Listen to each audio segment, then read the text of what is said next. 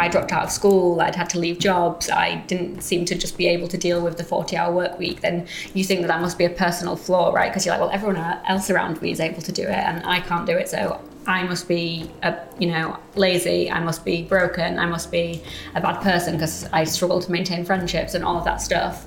Whereas just having that description or the explanation of why that happens for you, it's like, oh no, it was never me, it was just, I'm just different. I just didn't have the information about myself, I didn't have the support that I needed. On today's episode, I speak to Ellie Middleton, who is an autistic and ADHD creator and the founder of the Unmasked community. Ellie and I talk about neurodivergence, about finding space and making space for yourself in a world that isn't built for you, and how we can all tap into the power of community to feel less alone and to understand what the path forward could look like. Thank you so much for joining us. Yeah, thank you for having me. It's amazing to be here. So to get started, we don't like to define people, so I'm going to let you define yourself, introduce yourself, how you want people to know you. My name is Ellie Middleton and I'm an autistic and ADHD content creator, speaker and writer. So I got diagnosed over the last 18 months with both autism and ADHD and started speaking about my experiences online. I think it was more out of shock of not understanding how I could come to this realization so late in life, and knowing that there must be so many other people out there who are waiting to find their answers as well. So yeah, started talking about it online and all kind of spiraled from there, I guess.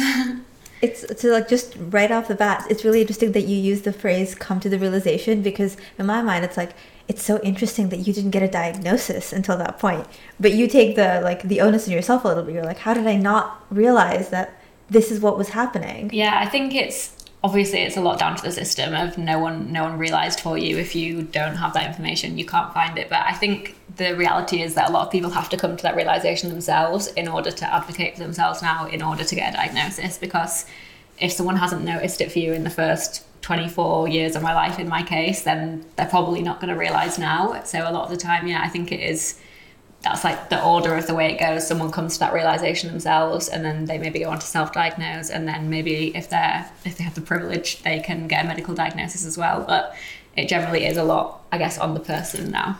What was your journey to diagnosis like? Yeah, so I have always in the past been diagnosed with like anxiety, depression, the more mental health side of things. And I kind of was in a bit of a cycle, I guess, where I'd have 6 months of being like fine, very happy, bubbly, energetic, ambitious.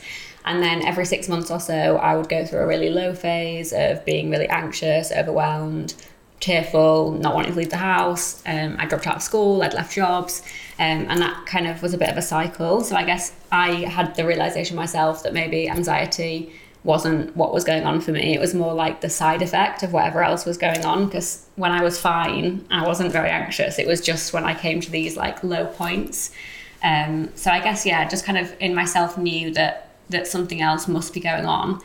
And then just did a lot of like searching, I guess. And I think at first I had a bit of a phase where I thought that it was maybe like BPD or bipolar, because that's all I'd really seen like in the media, in the press, that might explain why a woman went from being really high to really low, that it was like more the mental health side of things. So I had a few months where I was convinced that was what was going on, trying to talk to the doctors, going, I think this is what I've got, I need to go for an assessment for BPD. And they were like, no, it doesn't sound like you. And then I guess just out of luck, really, I was having counselling at the time and brought something up in counselling about a bit of a bicker that I'd had with my ex-partner, and the counsellor just said, has it ever been looked into why you take things so literally? So I was like, no, it hasn't, but I think I know what you're hinting at here. So from that, just kind of went away and Googled Instagram, TikTok, just whatever information I could get my hands on. And I was like, yeah, I really think this is what's going on for me. And it turned out that the counsellor, her son, was both autistic and ADHD. So I guess she kind of was in a good position to be able to notice those things in me that maybe nobody else had noticed before. And yeah, from there, I got my ADHD diagnosis first. I think that one felt more urgent for me because there was more of a physical outcome of I could get the medication. So that felt like I was in quite a low point at the time. So that felt of like a more of a tangible thing that was a reason to go for that one first. And I got that in October 2021. And then I guess through that and through kind of learning myself better, and even from taking the medication to kind of quieten down the ADHD a bit, it became a lot more apparent that, I think autism was going on in there as well. So I got that diagnosis in April last year, so just over a year ago. So I guess a lot of it was down to luck, of just being in the right place at the right time with that counsellor and bringing up the right topics. It's not really something that I would have brought up. Usually it was kind of just a small thing that was on my mind, and it all came from there. And then a hell of a lot of research and advocating and all of that stuff afterwards, and a lot of privilege, I guess, as well, to be able to access a diagnosis. But yeah, it's I feel very grateful, and it's entirely possible that I could have never got diagnosed. I could have gone my whole life and I'd never be doing any of this work or know that about myself. Which is wild, right? Like, this is such a fundamental part of how you exist in the world and who you are and how your brain functions. And if you hadn't mentioned that one argument, it could all be different. And or if I'd had a different counsellor who didn't have any experience, or just, it is so strange to think about, but very grateful. And you mentioned gender in that as well, where you didn't see many women who are autistic or you referenced it in terms of BPD, where that's where you saw the portrayal. And gender obviously plays a big part in also autism diagnosis. What have you learned since you were diagnosed? Yeah, so I guess even now to this day, people still think that autism and ADHD are like predominantly male conditions, but more and more research is showing that that's not the case. Basically, all of the research that was initially done on these conditions, on these neurodivergences, was focused on young, white, middle-class boys. Those were the people that were, I guess, taken to the psychiatrist because they were the ones that were maybe disruptive to their parents, and the parents had the privilege of having the money to take them to the psychiatrist and all of that stuff. So that was kind of what the initial research had been done on, which then meant that all of the diagnostic criteria is based on the research done on that group of people. So I guess it's kind of like a self-fulfilling thing of people think it's that group, so then the diagnostic criteria designed around the experiences of that group, so then only that group carry on getting diagnosed, so then people think that it's just that group. So I guess more and more recently, more women and more people marginalised for their genders have started to get diagnosed, but it's still quite tricky, I think, because again the diagnostic criteria doesn't kind of account for their experiences. But yeah, studies are starting to show that there's kind of no difference in gender and autism rates or ADHD rates, but it's just a lot of women and people marginalised for their gender, and I guess just anyone that isn't a white man, a cis white man, basically, it's much harder for them to get diagnosed.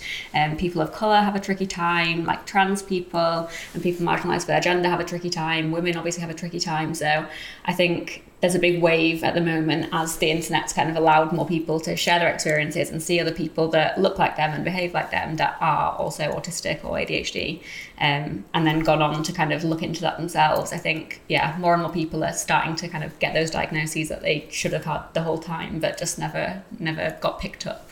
Right. And when you're obviously someone who is a face for a lot of people who are navigating this space right now, right? Like, people who are you 2 years ago are looking up on TikTok, looking up on LinkedIn and finding your story and your work. But when you were in their shoes 2 years ago or a year and a half ago, and you were trying to make sense of, is this what's happening? Is this actually a diagnosis for me? Did you know women? Did you know people who had ADHD, who are autistic, who you could turn to and say, okay, I see myself in your experience or how you navigate the world, and like, oh right, this is it? Or... Yeah, definitely not in real life or in the media or anything like that. I think again it was a lot of online creators. I think some of the things, when you see them in black and white on like the NHS website, for example, you might think, like kind of sounds like me, but like I'm not 100% sure. For example, special interests is something that autistic people have. It's basically a really keen passion that you like dedicate a lot of time to, and you're really intensely interested in this thing. And the question in the like autism quotient, which is like the screening test for autism, is I like to collect information about categories of things. For example, birds, trains, planes, and cars. And it's like, well, no, I don't collect information about those things, but that's probably because I'm a 25-year-old woman, not a 7-year-old boy. Yeah. But if I'd have just seen that question alone, especially because autistic people are literal thinkers, I would have maybe gone, oh no, I don't collect information about those things, so maybe I'm not autistic. But then seeing a video of someone similar age to me, or someone that's a woman, or someone that has had similar life experience to me, or anything that's kind of more similar to me than the way that the diagnostic criteria are written, them talking about their own experiences of being like, oh my God, I love this same artist. I love Taylor Swift, for example. I listen to all of Taylor Swift's albums, and I know all the names of the songs, and I know everything about her life. I know where she went to school, that kind of thing. And I'm like, oh, I do that with like different artists that I like. I get really obsessed with bands, and I go to their gigs over and over again, and I listen to the albums over and over again. So that's the same trait. That's the same trait of a special interest. It's just obviously for different types of people, it's going to show up in different types of ways. So I think having someone that's got similar life experience to you in other ways, as well as being autistic, is a really good way to translate those experiences in black and white into how they show up in real humans, I guess. That's so tangible and relatable in a way that I've never seen on any like government website ever. It just makes so much more sense. Yeah, I think as well there's like kind of a thing around because of the way that women and people marginalised for their gender are socialised, it's more likely that our special interests are going to be something that is more, I guess, socially acceptable, like with the boys and they're playing with their trains and, the way that we're socialised from being young kids. It's more likely that they're going to cling on to those interests, whereas if the girls are, I don't know, maybe the horsey girl at school that loved her horses and she was doing horse shows every day and all of this stuff, then, that could be a special interest, but it's just not seen that way because it's not in that traditional like way that it's been described in the past, I guess. I read something that you wrote which was so beautiful about how when you got your diagnosis you realized that you were a Mac in a PC world, which just made so much sense of like, it's not I'm damaged, it's I have a disability and I'm a Mac in a PC world, which there's no better way of saying that. And I'm curious about like when you got your diagnoses, was there a moment of like what was going through your mind? I think the main thing is like validation and just like elation of like, oh my God, it all makes sense now. Like, yeah, I think the biggest feeling is like, yeah, that like relief, validation, understanding, piecing everything together, and kind of, I think it gives you the opportunity to forgive yourself, because I think in the past, everything, if everyone else, or if as far as everyone else is concerned, you're fine, you're normal, there's nothing different about you, but you just can't do things in the same way that other people can. You can't make friends in the same way other people can. You can't work in the same way that other people can. Like, I dropped out of school, I'd had to leave jobs, I didn't seem to just be able to deal with the 40-hour work week. Then you think that must be a personal flaw, right? Because you're like, well, everyone else around me is able to do it and I can't do it, so I must be, lazy, I must be broken, I must be a bad person because I struggle to maintain friendships and all of that stuff. Whereas just having that description or that explanation of why that happens for you, it's like, oh no, it was never me. It was just, I'm just different. I just didn't have the information about myself, I didn't have the support that I needed. I didn't know what was going on for me. So I think that's the main feeling. But then I think it also comes with maybe over time more as well, a lot of grief, a lot of what ifs, for example, dropping out of school. Well, I didn't get to go to uni, which I really wanted to do at the time because I didn't have the support that I needed. And, if they'd have known that, would I have got more support? And, spent all of this time having a really rough ride socially at school. And maybe that wouldn't have happened if I'd have known more about myself. So I think it's a whole whirlwind of emotions. And I think it's really ongoing as well. I think at the start as well, I kind of thought like, oh, this is it. Like, I'm unmasked now. I know about myself. Like, I've got all the answers. I'm like, everything's up from here. Whereas when time goes on, it's kind of like, yeah, I guess it's hard to come to terms with the fact that you can't do things in the same way that other people can, and things are going to get harder because you have masked your way through things, and you have had a trickier time than you maybe should have done because you didn't have the support that you needed. But yeah, for me, I still think that the number one top of the list was just gratitude, validation, understanding, happiness to have an answer. But I think it's important to mention that it's not just a magic wand as well. There is a bit of kind of trickiness and grief that comes with it as well. But I think that's similar with all things, right? I think it's a whole kind of array of emotions that come with the big realization. And you have to keep living in our broken world. So that doesn't go away, unfortunately, as well. You used the word masked there and unmasked, and for people who aren't familiar, do you want to just explain the concept of masking? Yeah, so masking is something that it's predominantly a word used in the autistic community, but I guess other neurodivergences have adopted it because it's kind of similar. But masking is something that you do to kind of consciously or unconsciously cover up your autistic traits and appear more neurotypical, which is like non-autistic, non-ADHD, no neurodivergences. So things as simple as like forcing eye contact because you've been told that that's a polite thing to do, suppressing stims, which is like me, I've always kind of got this now. I'm always moving my hands, I'm always picking my nails and stuff like that, but maybe not doing that because you're told, not to, so you kind of learn it's not the right thing to do. Maybe forcing different small talk conversations, like learning scripts of how to make small talk because you've told you have to do that to be polite, even though it doesn't come naturally to you. So I guess it's kind of a whole array of things, but just kind of suppressing and covering up your true autistic self to present to the world in a more neurotypical way. And I think that's another thing as well that I'm still learning just how much that's going to go on for. I think, like, for example, now when I come down to London on the train, I think every time I do that, it gets trickier. I think before lockdown, I was traveling the world. I lived in Cambodia for a while. Like traveling, I wasn't aware that traveling was hard for me because I would never been given a reason to why it would be stressful for me or why it would be hard for me. So I would just kind of force my way through it without really realizing. And then maybe a couple of days later, I'd have a big panic attack or I'd be really tearful. And I might just think, oh, I must be homesick. I must just be tired and not really know what was going on there. Whereas now I have that awareness.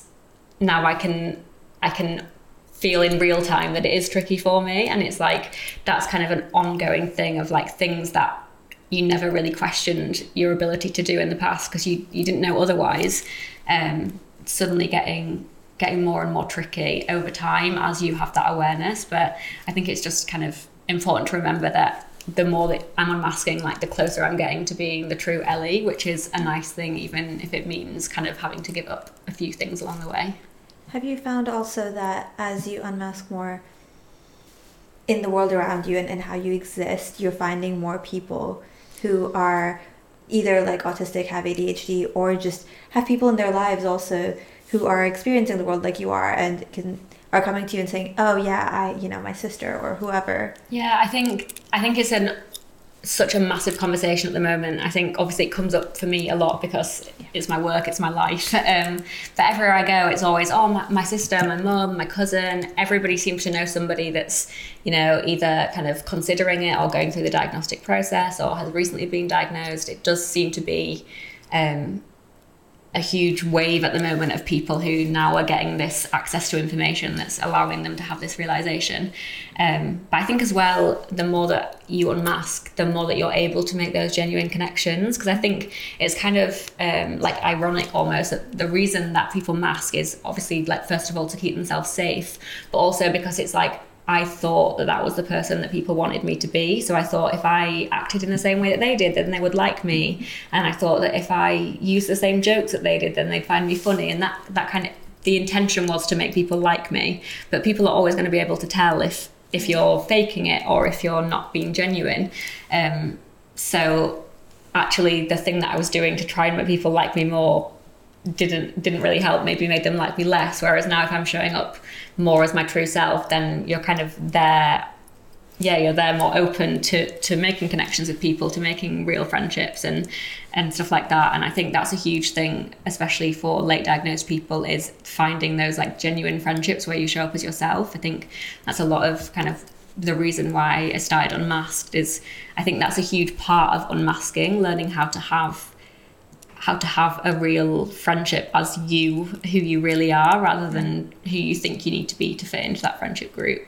It sounds a little bit like recognizing all the scripts that like you were just like learning the lines, right? And then suddenly being like, ooh, I maybe don't need to learn these lines and I can just like try seeing what I want to say. Yeah, definitely. I think my ex-partner used to, before we kind of knew that I was autistic, he used to like tease me, like nicely joke, but every time I would go to like his family home, his mum would be like, oh, hi, are you okay? And I'd always, no matter the day, no matter what, I'd always go, yeah, good, thanks, how are you? And it was like just the robot answer that I was told was the right answer to give. And he's like, you can say something different, but every single time it was, yeah, good, thanks, how are you? Good, thanks, how are you? And it was literally just what I'd been told was the right thing to say when someone said hello to you. So yeah, it's kind of funny looking back, but I think it's something that everyone does to a certain level, right? So you don't really realise that you're so unusual in doing it. It's just the extent to which you're doing it, I think, of really considering each word and each interaction and each way that you behave and each body movement, and kind of just censoring the way that you're being in order to be more palatable, I guess. And it seems like hopefully the shift, and this is part of why I wanted to talk to you in this space, was the shift in going from how do I fit into the world to how do I make a world that works for me. Yeah. Which is such a big, daunting, terrifying, impossible thing in some ways. And for you was creating Unmasked part of that, where it was let me take one small, not small, but one manageable space and try and make it work. Yeah, I think so. I think the main thing was because it's such a topic that people maybe haven't had the chance to talk about that much. Maybe it's been kind of closed conversations before, and it's been something that you wouldn't speak out about, and you'd be kind of scared to share your differences in case you were judged or ostracized and all of this stuff.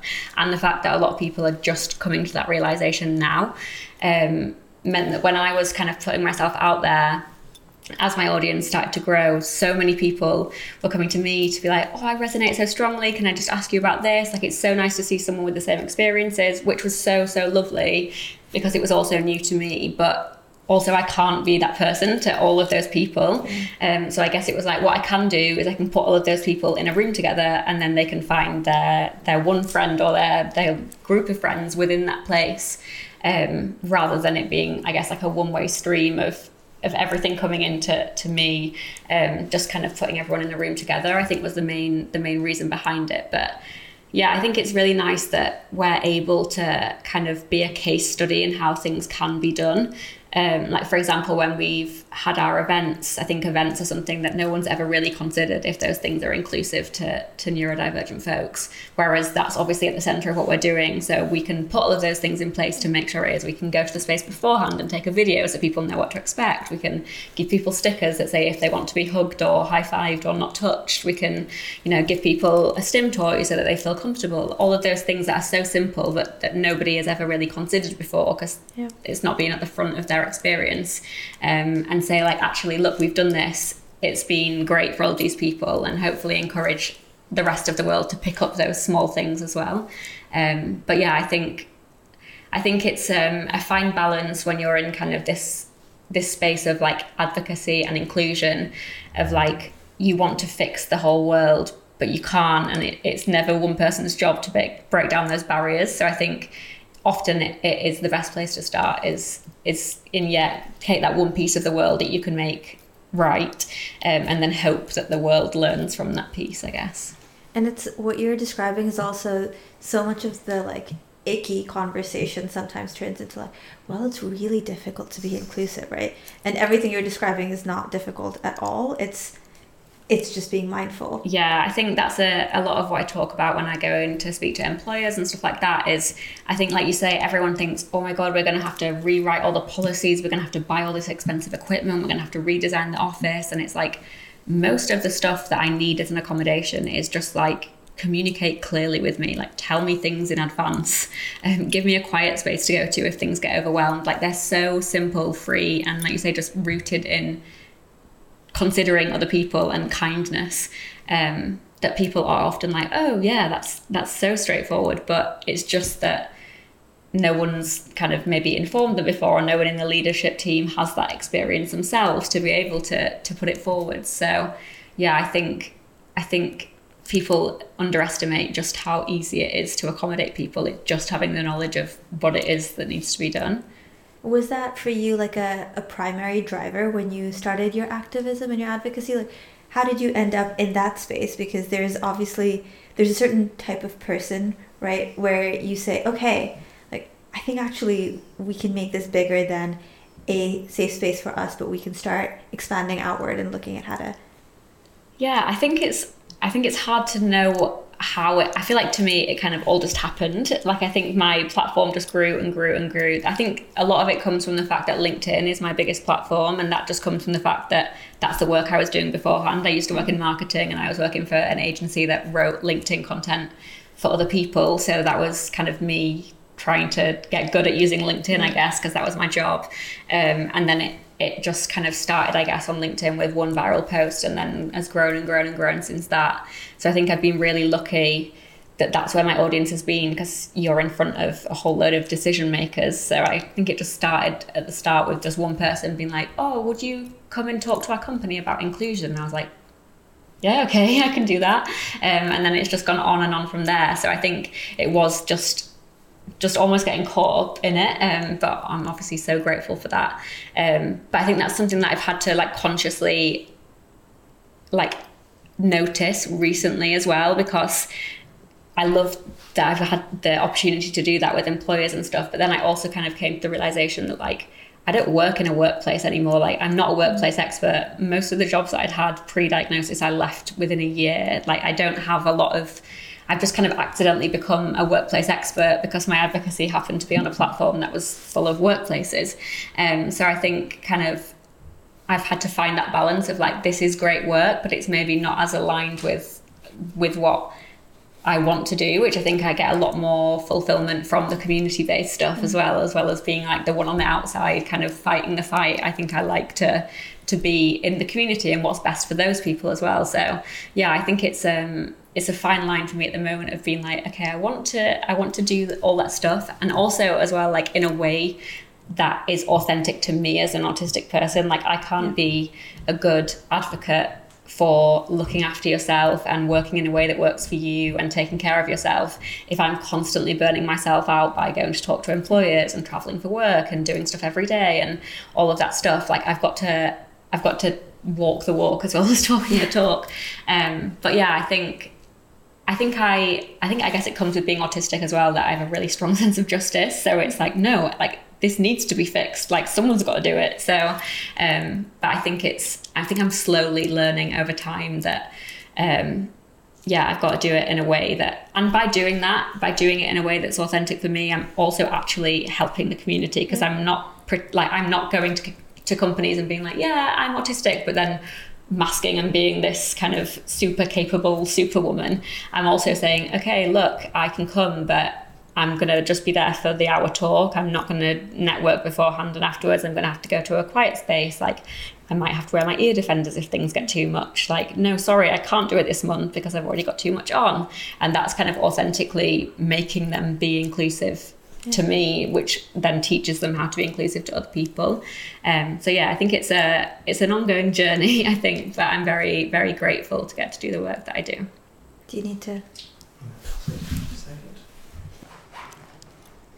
So I wanted to go back to what you said about feeling rooted in the community you've created and in community, which I think is so true for so many of the people we talk to, whatever identities, disabilities, ways of existing in the world, that people are trying to make sense of, like, how do we make things better?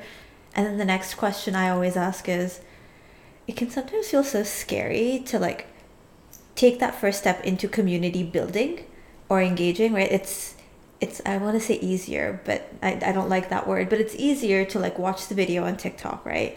It's easier to like read your post on LinkedIn and feel seen by it, like feel deeply seen, and then be like, okay, cool. And there's always that next step of like, okay, I'm going to reach out to this person, and you know what? I'm going to reach out to 5 other people.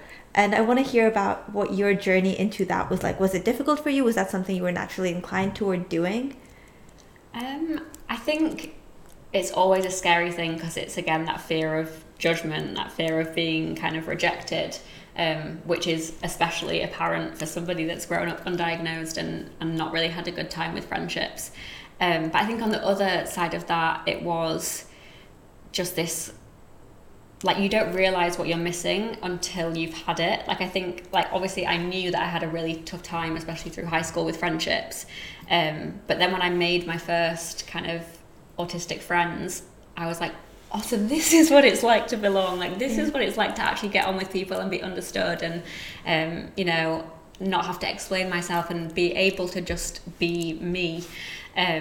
so I think that kind of overshone the nervousness, because just from those even very first like online interactions, it was just like, okay, this is what it feels like. But I think like especially so in like the unmasked community, we have a Discord channel, and I think a lot of people do kind of make that first step and they join, and then they maybe just are silent lurkers for a while because they're not quite ready to put themselves out there just yet. But even just being in that space, I think is one step along joining the community, right, and being involved in the conversation and making those connections. So I think that's a really kind of a nice thing to see, and to see over time people coming out of their shells more and stuff, and like we've started running some in real life events and stuff, and that's been so nice as well, because I think there's this idea that, oh, you know, autistic people are really awkward, like no one can make small talk, like no one's gonna, like we're even panicking as neurodivergent folks ourselves, thinking, is this going to be really awkward? Is anyone going to talk to each other? Like, is this going to be really bad? And then you go and you see people communicating in their ways, right? Maybe they're not making the stereotypical small talk conversations about the weather. Maybe they're talking about their deepest passions and all of this stuff, but they're making friends, they're talking to people, they're belonging, they're, you know, laughing, they're having a good time. And I think that's one of the biggest, like it makes me a bit like emotional when I see it, because I'm like, oh, we made this space for all of these people that have been made to feel like black sheep their whole lives, or aliens their whole lives, and now they're in a space where everyone in the room's an alien, so they can kind of connect to that community. So yeah, I think it's always scary to put yourself out there. I think for me as well, like it's all happened so quickly, like literally it's 18 months since I got my ADHD diagnosis, so it's quite scary there's a lot to learn. I think there's so much to learn in terms of like all types of inclusion as well. Like I think maybe as somebody that didn't really come from a space of knowing that I was like multiply marginalized, I maybe wasn't as involved in the conversation in other things as I should have been. So I think I've learned a lot more about kind of the trans conversation, because a lot of the community are also kind of gender non-conforming or trans. I've learned maybe a lot more about the race conversation, because I'm having to advocate for those people that have got even kind of less of the privilege that I've got. You know, yes, I'm a woman, which made it harder to get diagnosis, but I'm still a white woman, and I still was able to get a private diagnosis for my ADHD because of that privilege. Like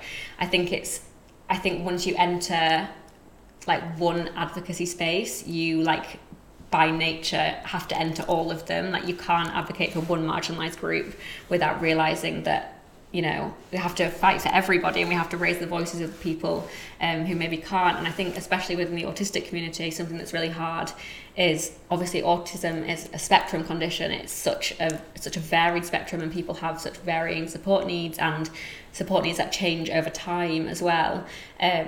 So for me, I have quite low support needs generally. So it's easier for me to advocate for myself because I'm not having to juggle all of that other stuff. Whereas somebody might have learning disabilities as well. They might be non-verbal or non-speaking. They might have higher support needs, and that takes away from their ability and their energy and their capability to be able to advocate for themselves as easily as I can. So it's like on us to kind of advocate for the whole community as well.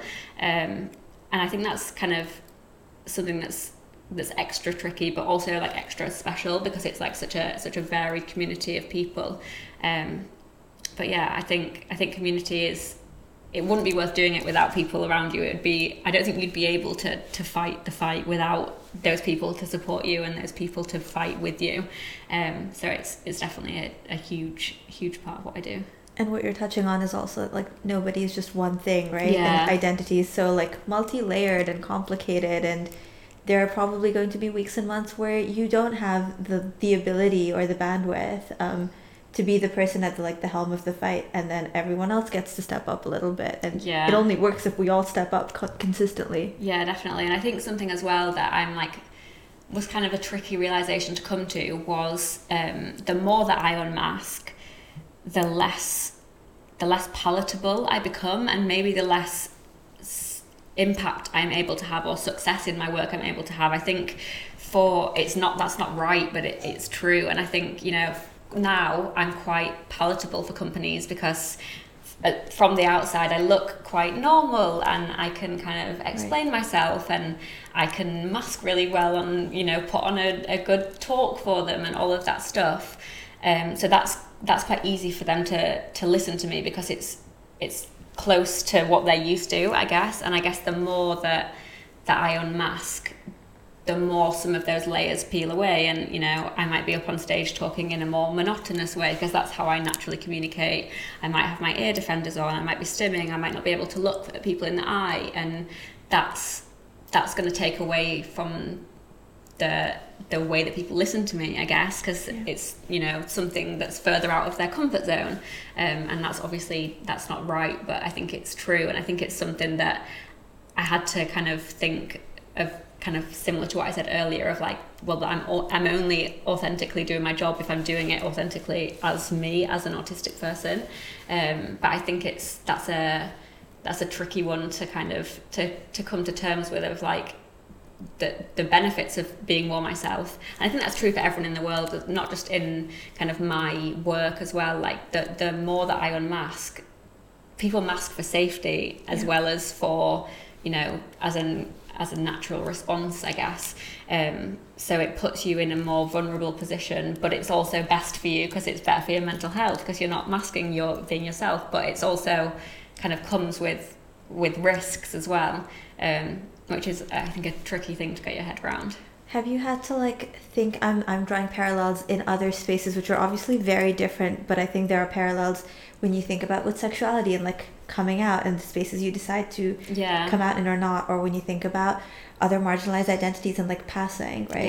Like how you navigate how like palatable, in air quotes to use your word, you want to be to the everyone else that you don't belong to. And how are you thinking intentionally about, I want to unmask, I want to be authentically myself, and also I want to have an impact, or I want to have a seat at the table in this room, and once I'm in the room, I'll be Ellie, and well, I'm there, so they'll deal with it. Like how are you navigating that? Yeah, I think it's still something that I don't think I'm consciously trying to be like more like palatable. I think it's actually a really conscious decision to unmask. I think if you think that I spent 24 years always naturally going into this character of like bright and bubbly and all of this stuff that people like from you, I have to consciously go, no, we're not doing that. Even on, I think I also don't realize how often I do it as well. I think I'm becoming more and more aware, but it is still like a natural response. It's what I've always done, so it's what I will continue to do. On Saturday when I was doing a talk, my mum had come to see it, and she said afterwards, she was like, it's wild how you walk into that room and you just, it is literally like a character. Like it was the green room before, and I was like, oh, it's so nice to meet you, like it's so nice to be here, like how is, like, just so, I guess, overly friendly, like almost like playing this character. And obviously my mum is someone that maybe doesn't see that often, because when I'm at home, that's a safe place. When I'm around my family, that's people who I can be myself around. And I think for me, that was a bit of an eye-opener of like, oh yeah, I do still do that a lot. Yeah. Like I am still doing it. And it's not like I sit there and I think, right, come on, Ellie, like we're going to be really jolly today. It's just a natural response to being in that space. But I think that's the trickiest thing for a lot of people when they're trying to unmask, of like, you don't know how to be any other way. That's the person that you've always been. And also like learning like who is the person underneath. Like I think it's so easy to revert back to like masked Ellie, because it was a character, it's so much more defined, right? It was like, I know that she likes these things, and she likes going out with her friends on a weekend, and she likes wearing, I don't know, hair and makeup and dresses and stuff, and it was like a list of rules of who this person was. Whereas real humans, we're not that defined, where our likes change, our needs change, our personalities change, and that's harder to be. It's easier to revert to the list of rules, I guess.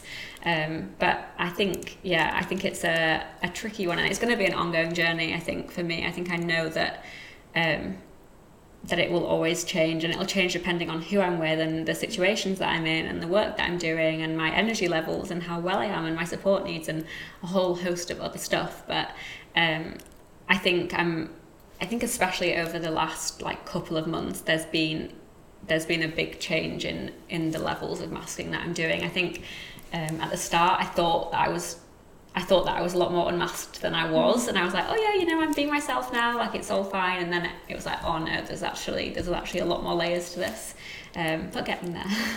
And I imagine it's also like the rules exist at work, but they exist everywhere, right? Like you were saying, they exist in friendship, they exist in relationships where there's a like certain persona that you can inhabit, and you basically know like that this is where the lines are drawn.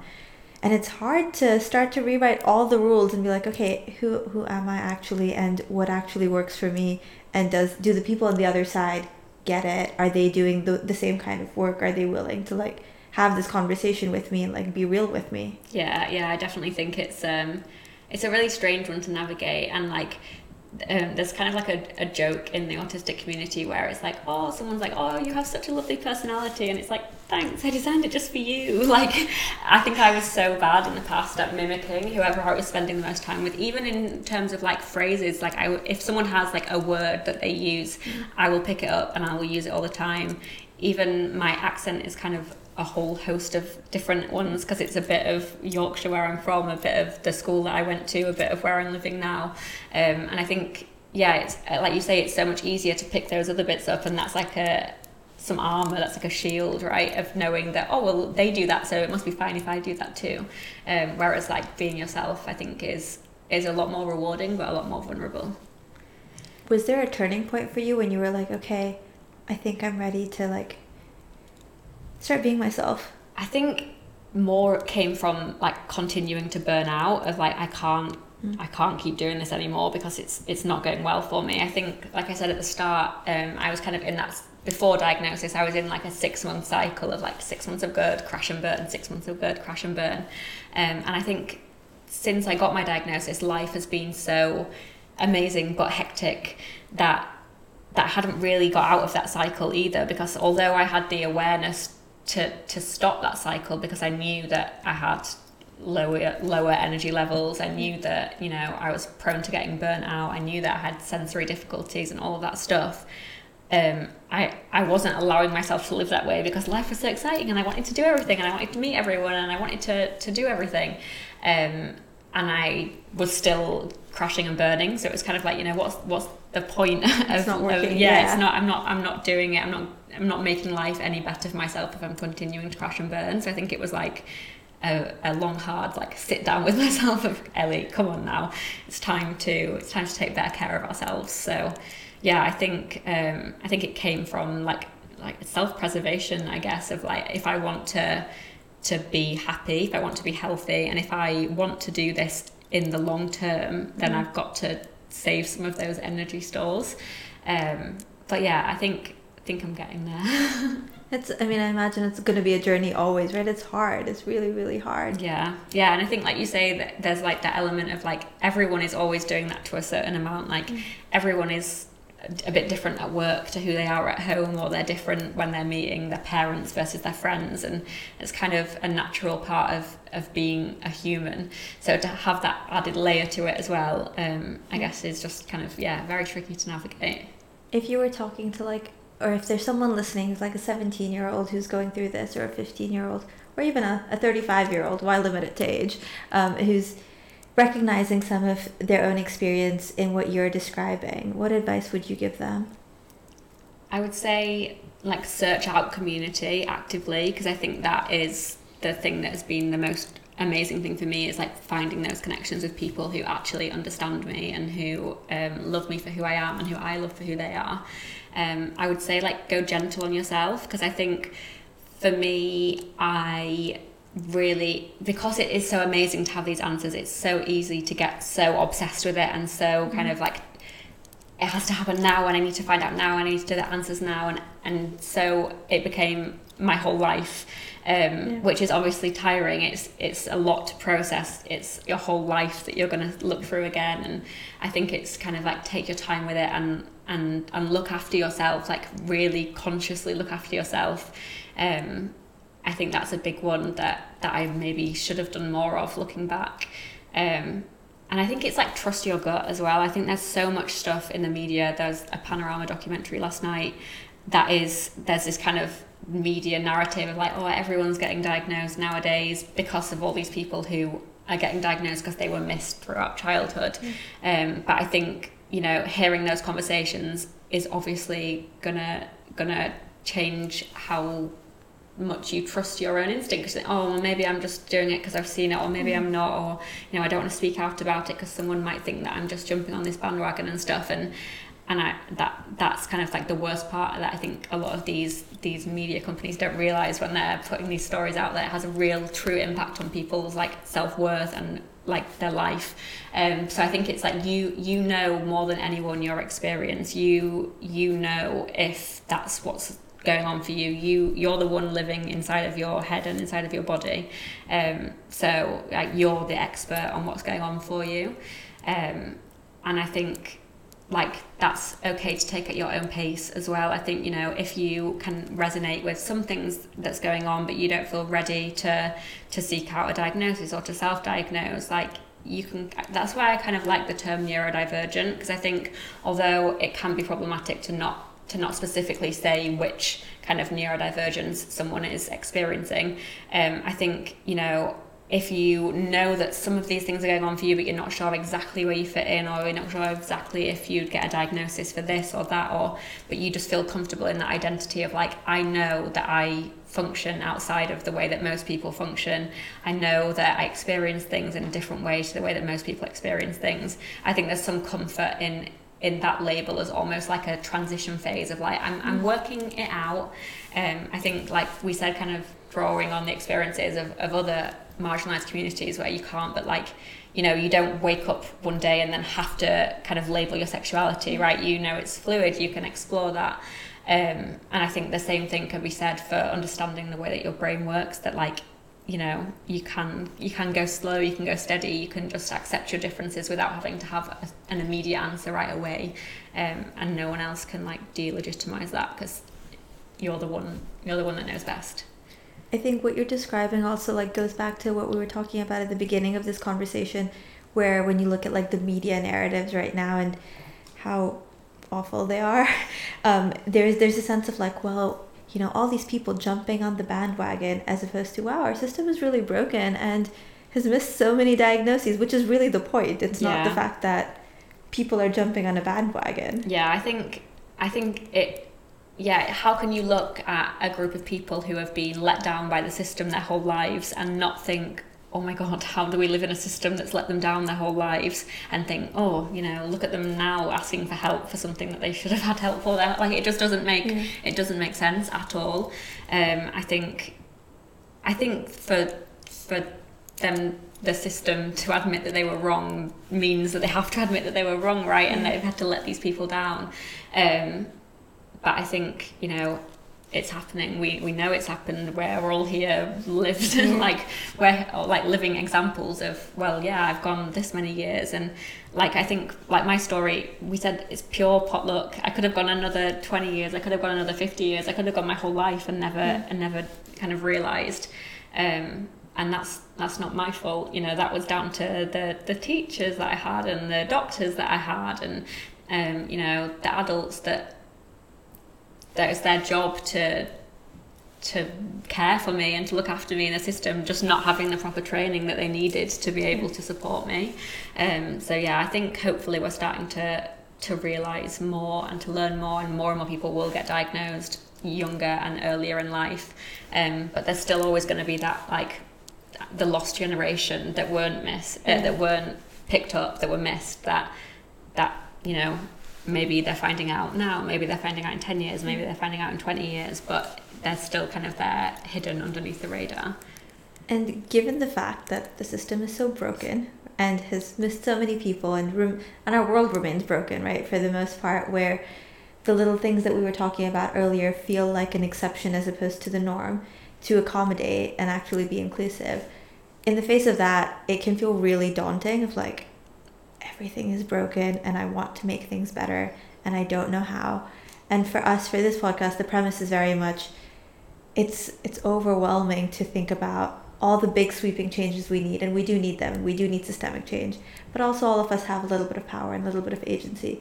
So if there's someone listening who is going through this themselves, whether they're neurodivergent, whether there are people in their lives or they care about people who are neurodivergent, and they want to start making our world a little bit better, right? A little bit of a more inclusive space, a little bit more built to support them, and they don't know where to start, and it's just like what is one little revolution, one tiny thing that people can do? I think just ask what somebody needs from you. Like, I think if I am entering a space and someone goes, is there anything that I can do to help? Is there anything that I can do to support you? Is there anything that I can do to make this, more bearable for you or more enjoyable for you? It's such a rare thing. Like, it's such a simple thing for anybody in the world, but it's such a rare thing that people think to do it because we're all kind of stuck in the way that things have always been done. Whereas if someone just asks the question, is there anything that we can do to support you? Yeah, can you make sure there's a quiet space when I get there? Can you send me an agenda ahead of time? Can you send me the questions ahead of the meeting? Or anything, tiny things, but that someone most likely will be more than willing to do for you, because it's not really putting them out at all, but just wouldn't have known that you needed without asking. So I think just kind of making a habit of, is there anything that I can do to support you? Or do you need any accommodations? Or just ask what people need from you. And I think taking the pressure off other people as well by doing that, because I think like now what's quite tiring is that like every space that I enter, I feel like it also comes with the unpaid job role of like neuro inclusion expert. So it's like, I don't know, if I'm going to a conference, I'm having to say, is there a quiet space that I can go to? What's the lighting like? Can you send me an agenda before? Do you have any photos of the space? All of these stuff that is like extra work on top of, I can't just turn up and do the job that I've kind of been hired to do.